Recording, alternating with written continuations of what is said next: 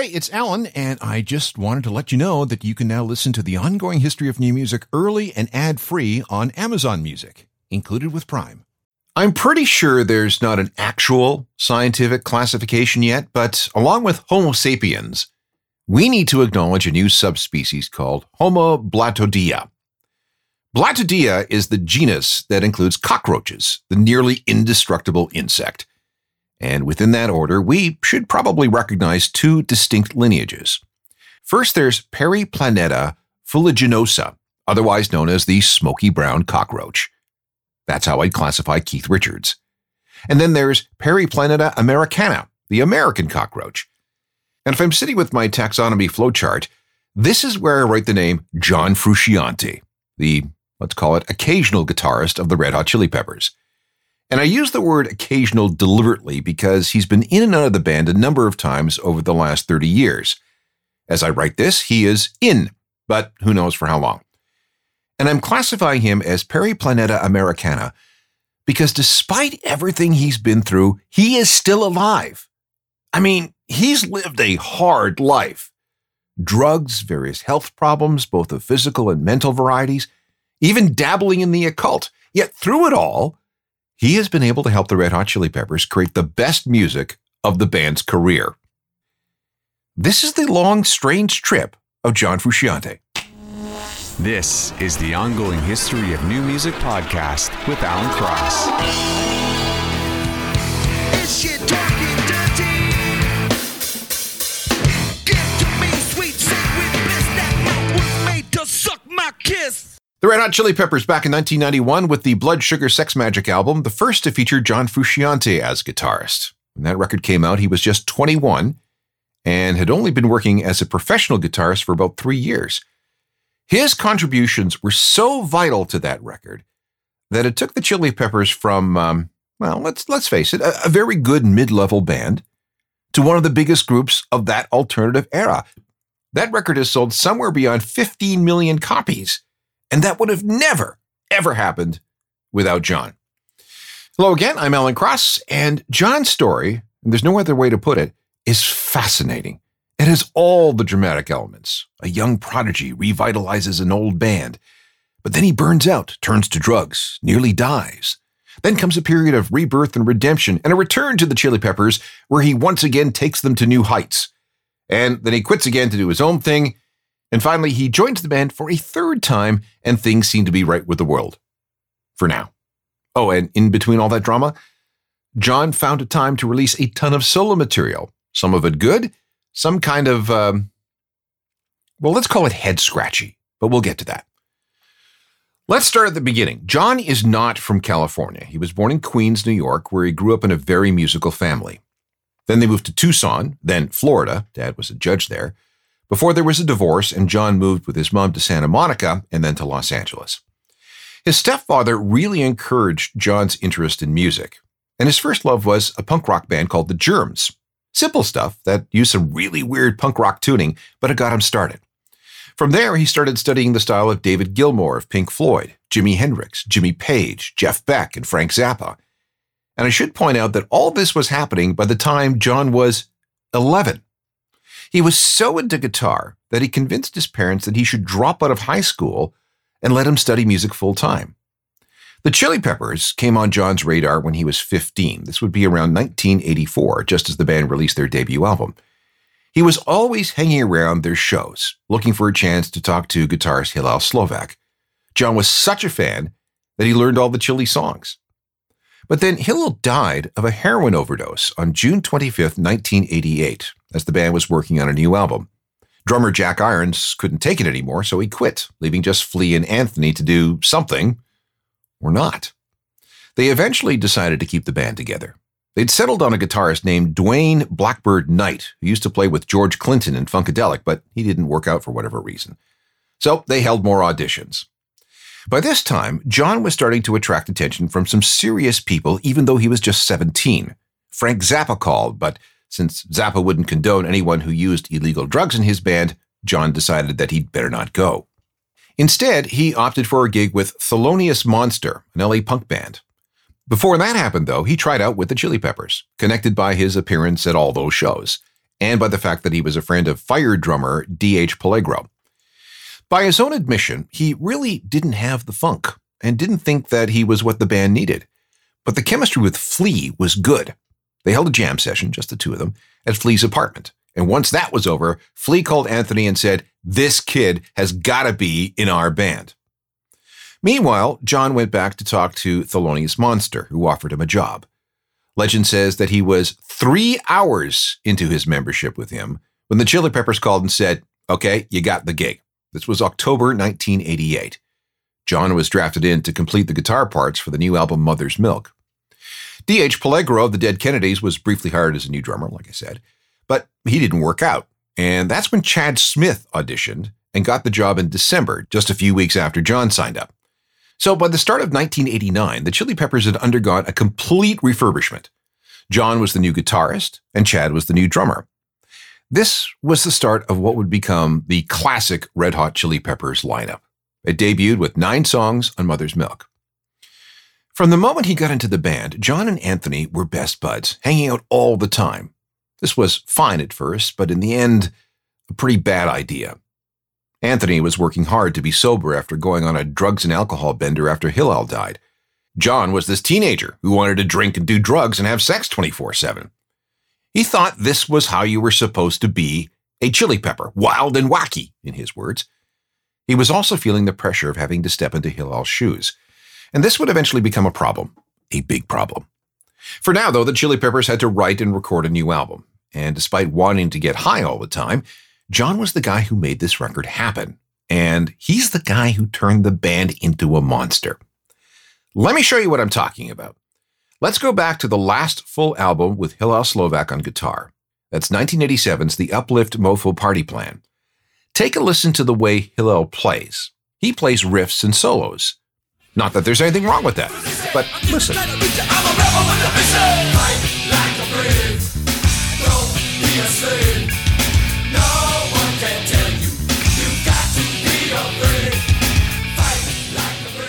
That's what we're going to call the old Chili Peppers sound. Then John Frusciante comes in with his hooky style of songwriting. His playing is more about melody. It's more sinewy, slinky, slippery.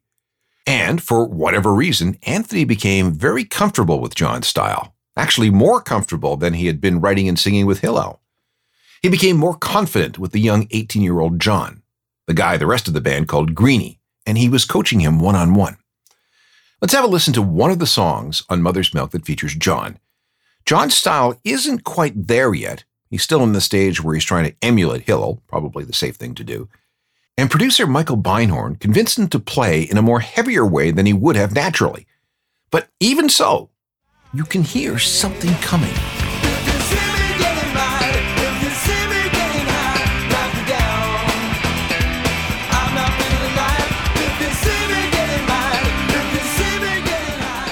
Did you catch some of those sonic differences? Like I said, it's early in John's Chili Peppers stints. But when we get to Blood Sugar Sex Magik, this is when everything changes. First of all, the Chili Peppers switched labels, moving from EMI to Warner. Second, they switched producers, dropping Michael Beinhorn and hiring Rick Rubin. And third, they found the perfect place to record this album. In April 1991, the Chili Peppers moved into a historic mansion at 351 Laurel Canyon Boulevard that was built in 1918. It had several famous residents over the years, including the magician Harry Houdini. Maybe. There's nothing to really prove that he did live there, although he did live up the street at something known as the Houdini Estate at 2400 Laurel Canyon. And there are apparently secret tunnels that connected it and other houses. Regardless, the house had a reputation as being haunted. Shortly after construction was finished, the son of a furniture store owner pushed his boyfriend from the balcony and he died. And it said that his ghost still roams the place. Or maybe it was the gangsters who were shot dead on the staircase during a Prohibition-era raid. Rick Rubin loved the vibe of the place. It was isolated and had no working phone. So he had a Canadian company come down and turn the basement into a recording studio suitable for the Chili Peppers. Chad Smith was allegedly too freaked out by the vibes of the place, so he refused to stay there during sessions. The other 3 guys did. They all had bedrooms. And John loved it. He was ready to sever himself from the outside world for a couple of months. Here's a quote. See what you can make of it. There are missiles flying through the city every day. They're aimed at everyone creative. They could be coming out of clocks, or the television, or a garbage can, and you've got to be aware of all of them all the time. Okay. And if the place was haunted, so what? John found it inspirational. There are definitely ghosts in this house, said John, but they are very friendly. Just in case, though, 2 psychics and a medium were called in to check the place out. And they left, they felt very uncomfortable. And maybe, just maybe, the ghost of that guy who went over the balcony made it into the sound of John's guitar. And now that you know that story, you're never going to be able to unhear that ghost again. Give it away, give it away, give it away now. Give it away, give it away, give it away now. Give it away, give it away, give it away now. Oh yeah. Give it away, give it away, give it away now. We've all heard the story of Blood Sugar Sex Magik, which, by the way, was released on September 24th, 1991, same day as Nirvana's Nevermind. Huge record, 6 singles, 15 million copies sold, and it turned the Chili Peppers into this massive commercial and critical success. So, yay, right? Well, not really. Remember that the title of this show is The Long Strange Trip of John Frusciante, and it wouldn't be long before things hit the ditch for the first time. Hang on. When we follow the story of the Red Hot Chili Peppers, it's sometimes hard to convey things that are happening beyond the music, and we're going to have to try to do that if we're going to understand the long, strange trip John Frusciante has had with the Red Hot Chili Peppers. Again, when he joined the band, John bonded with Anthony for a while. But because John was the partying type, and because Anthony was desperately trying to stay away from heroin, coke, and alcohol, he eventually had to put some distance between the two of them. That's when John started bonding with Flea. They would jam for hours, writing songs and then presenting them to Anthony and Chad. Just as Anthony became more melodic in his approach to singing after working with John, Flea's bass playing evolved too. He wasn't finger-picking or popping and slapping as much. He was becoming more melodic too, and that's John's influence. The tour that followed was amazing, and at one point the Chili Peppers were joined by 2 new bands as openers. One was called the Smashing Pumpkins, and the other was Pearl Jam. Blood Sugar Sex Magik got bigger and bigger and bigger, and John became more and more morose. He wanted to be in a cool underground band. The success was way too serious for him. He didn't want to play arenas. He wanted small clubs. I quote Anthony Kiedis. He began to lose all of the manic, happy-go-lucky fun aspects of his personality. Even on stage, there was a much more serious energy around him. John became depressed. There was tension between him and the rest of the band, especially Anthony. Weird grudges formed. And then when Nirvana started opening some shows for the Chili's, John found a soulmate in Kurt Cobain, a guy who also wanted his band to stay cool and underground. They bonded over that, which did not help. By this time, there were plenty of freaky Frusciante stories circulating. How he'd go out to eat but insist on bringing his guitar with him and then chain smoke between bites. He'd shaved his head on a whim. And then, for the European leg of the tour, John broke an important band rule. He brought his girlfriend with him. And when the band flew back to New York to play Saturday Night Live, Anthony was livid because he thought John sabotaged everything. The first song that night was Stone Cold Bush, and if you watch the video, it looks like Anthony gave John a kick. But it's with the second song, the performance of Under the Bridge, that was the final straw. Listen to John's guitar playing. It's all woozy and weird. And then listen for him to blast his guitar and his vocals right at the very end.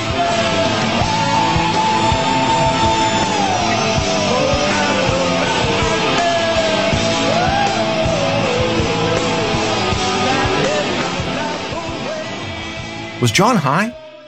Anthony thought it was possible that he was on heroin during that Saturday Night Live gig. After the show, Anthony really got into it with John, and that only made a bad situation worse.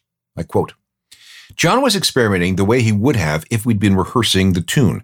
Well, we weren't. We were on TV in front of millions of people, and it was torture. I started singing what I thought was the key he was playing in. I felt like I was getting stabbed in the back and hung out to dry in front of all of America while this guy was off in a corner in the shadow playing some dissonant, out-of-tune experiment. After the SNL incident, The Chili's took a 2-week break to head back to Europe and then on to Japan, and things only deteriorated further. John hated the interviews. He hated the photo sessions and all the meet and greets. He felt he'd been reduced to a performing monkey. On May 7th, 1992, after just 4 shows in Japan, John refused to go on stage at a venue called Sonic City, just minutes before the show was supposed to start. "I want to go home, right now," he said. "I quit. I've reached the stage where I cannot do justice to what I've created.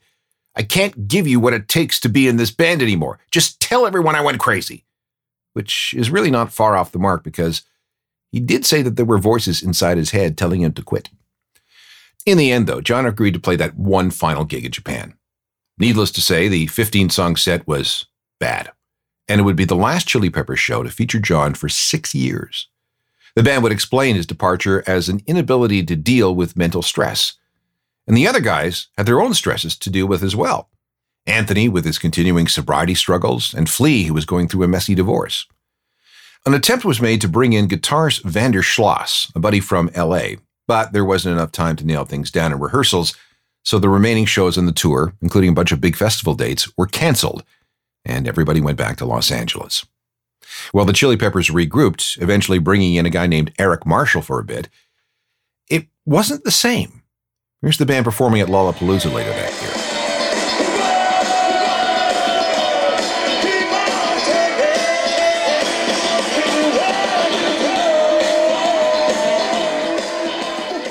After the 92 Lollapalooza tour, Jane's Addiction guitarist Dave Navarro was brought in for one album. That's a whole other story that had an unhappy ending. But back to John. He wasn't just having a tantrum. He wasn't just going through a phase. He was out. In fact, he was mad at himself for not quitting sooner. I quote from John. "It's my nature to do things that are weirder and less understood. And that was the path that I needed to take." And take that path he did. More in a moment. When John Frusciante got back to LA after quitting in the middle of that 1992 tour, he wasn't sure what he wanted to do. He auditioned for the Meat Puppets, the band from Phoenix, but that didn't work out. So he went home and concentrated on what he seemed to know how to do best, becoming a full-fledged junkie. He fell into a deep depression. At 23, he thought his life was over and he wouldn't be able to make music again. He would even pick up a guitar for a while. For the next 3 years, he barely left his home in Hollywood. The place fell apart because no maintenance work was done. The walls inside and out were covered with graffiti. And he did a lot of heroin. I mean, a lot. I quote John. "I was very sad, and I was always happy when I was on drugs. Therefore, I should be on drugs all the time. I was never guilty. I was always really proud to be an addict." He couldn't even be bothered to cash his royalty checks. They were mailed to Flea's place, and one day Flea found his daughter scribbling on the back of a check made out to John for $600,000. There were some appearances. There was the band P that featured Johnny Depp and Gibby Haynes from the Butthole Surfers, but nothing came of that. He preferred to focus on painting, attempting to write screenplays, and messing around with a 4-track recorder making demos. That resulted in his first solo album in 1994. It's called Nyandra Lade, and usually just a t-shirt. It's lo-fi, stream of consciousness stuff made with very basic gear. He says he didn't record the album on heroin, but he did record it while he was a heroin addict. But then in an interview, he said that every note was played while he was on drugs. Oh, and all the songs were recorded in just one take.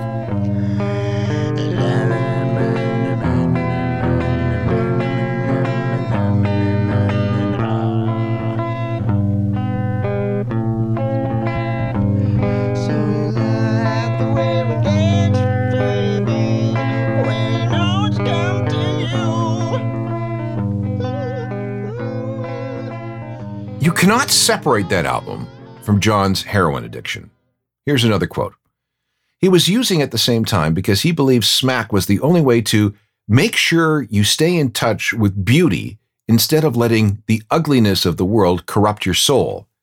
He'd say stuff like that during interviews where he'd shoot up. He'd spend hours on the roof of his house, which was up on stilts high in the hills. Here's another quote. "My outfit for going up on the roof to wage war against the ghosts. Goggles and my ski mask, with every part of my body covered. No holes. Sweatpants tucked into my socks. You couldn't get into me on any level. It made sense at the time. He later learned that the term for this was cocaine psychosis, brought on by way too much coke and crack binges that would last for days.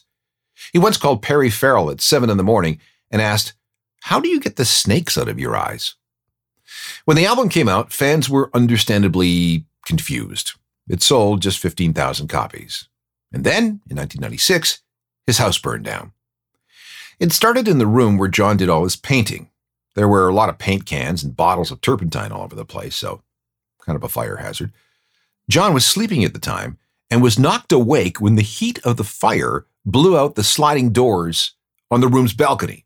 He ran next door, got the neighbor to call the fire department, but he lost all his paintings, including 2 that had been painted by poet William Burroughs. Most of his guitars were fine, but when John escaped to New York after the fire, somebody came in and stole them. The only musical things that survived were all the 4-track demo tapes that he'd recorded. His addictions got worse. By 1996, he weighed just 88 pounds and was described by the LA Times as a skeleton covered in skin. His arms were all scarred from where he deliberately cut himself, as well as needle marks from shooting smack and coke. He had abscesses everywhere. His teeth had rotted out, and he came down with a near-fatal blood infection. Everybody kept telling him to stop, but according to John, none of them could come up with one good reason why he should, even after he was admitted to the hospital and wound up technically dead for a few minutes. Somehow, John still found time to make music, such that it was. In 1997, he released a record called Smile from the Streets You Hold, something he admits doing just to make some drug money. He was also verbally communicating with some kind of spirit. I quote, "I was having verbal communications with the spirits while I was recording, and I started crying at the end of it. The spirits give you ideas for things, and what's important to them is what's important to me. I'm much more concerned with my fame in their world than with my fame in this one. That's why it's been difficult for me to adjust to being alive at all." John's buddy, the late River Phoenix, appears on a song called Higher Down. There's a track called For Air, where we hear John take a hit from a bong. And then there's the opening track, which is entitled Enter Dude does not sound good. I'm playing this to illustrate the depths of John's addiction. By hearing this, it'll eventually give you a better understanding of how remarkable his recovery was. It's a tough listen, but let's go ahead. Hi, I'm a boy, and I know about them all. You see what I mean? That's the same guy who dazzled the world with his work on Blood Sugar Sex Magik. John knew that he could not continue as an addict. So in late 1996, after being on heroin almost constantly for 5 years, he quit cold turkey. Well, almost. No more heroin, but he still had his crack. And that continued for a couple of years. It wasn't until January 1998, when a longtime friend came for a visit, that John was convinced to get serious about rehab. At the time, he had a lethal infection growing in his mouth, and if he didn't have all his rotted teeth pulled out and replaced with implants, he would eventually go into sepsis and die. That made it worth the $75,000 it cost for the new teeth. And all those abscesses on his arms? They weren't going to go away without skin grafts either. Thankfully, the rehab worked, and word got back to the Chili Peppers, who weren't having a good time with Dave Navarro as their guitarist. He was fired in April 1997. Anthony was the first to reach out by going to a gallery event where John was displaying some of his paintings. Then Flea went by the house for a visit and broached the subject about John rejoining the band. "Nothing would make me happier," he said. It was baby steps. John didn't even own a guitar at the time, so Anthony took him to a music shop and bought him a '62 Stratocaster to get him started. Everyone assembled in the garage at Flea's house, which had been set up as a rehearsal space. John was rusty, both physically and mentally. They started jamming, then they started writing, and eventually they started recording demos. Take a listen to this. It's from demos recorded in September 1998. It may take a little time to recognize the song, but it'll come to you. Celebrity skin, is this your chin? Or is that what you're waging? First phone, unicorn, hot dog, soft punk, dream of California. an early demo of Californication, recorded just as John was being welcomed back into the band after 6 years of drug hell. And for the next few years, things would be great. And then, well, let's not get ahead of ourselves. There is part 1 of the long, strange trip of the Chili Peppers guitarist John Frusciante, but we're far from done yet. Yes, he's back in the Chili Peppers by the end of the 90s, but he would leave again, and he would come back again. It's complicated, but we'll do our best to untangle everything. There are hundreds of Ongoing History podcasts available to download anytime you want from any platform you wish to use. They're all free.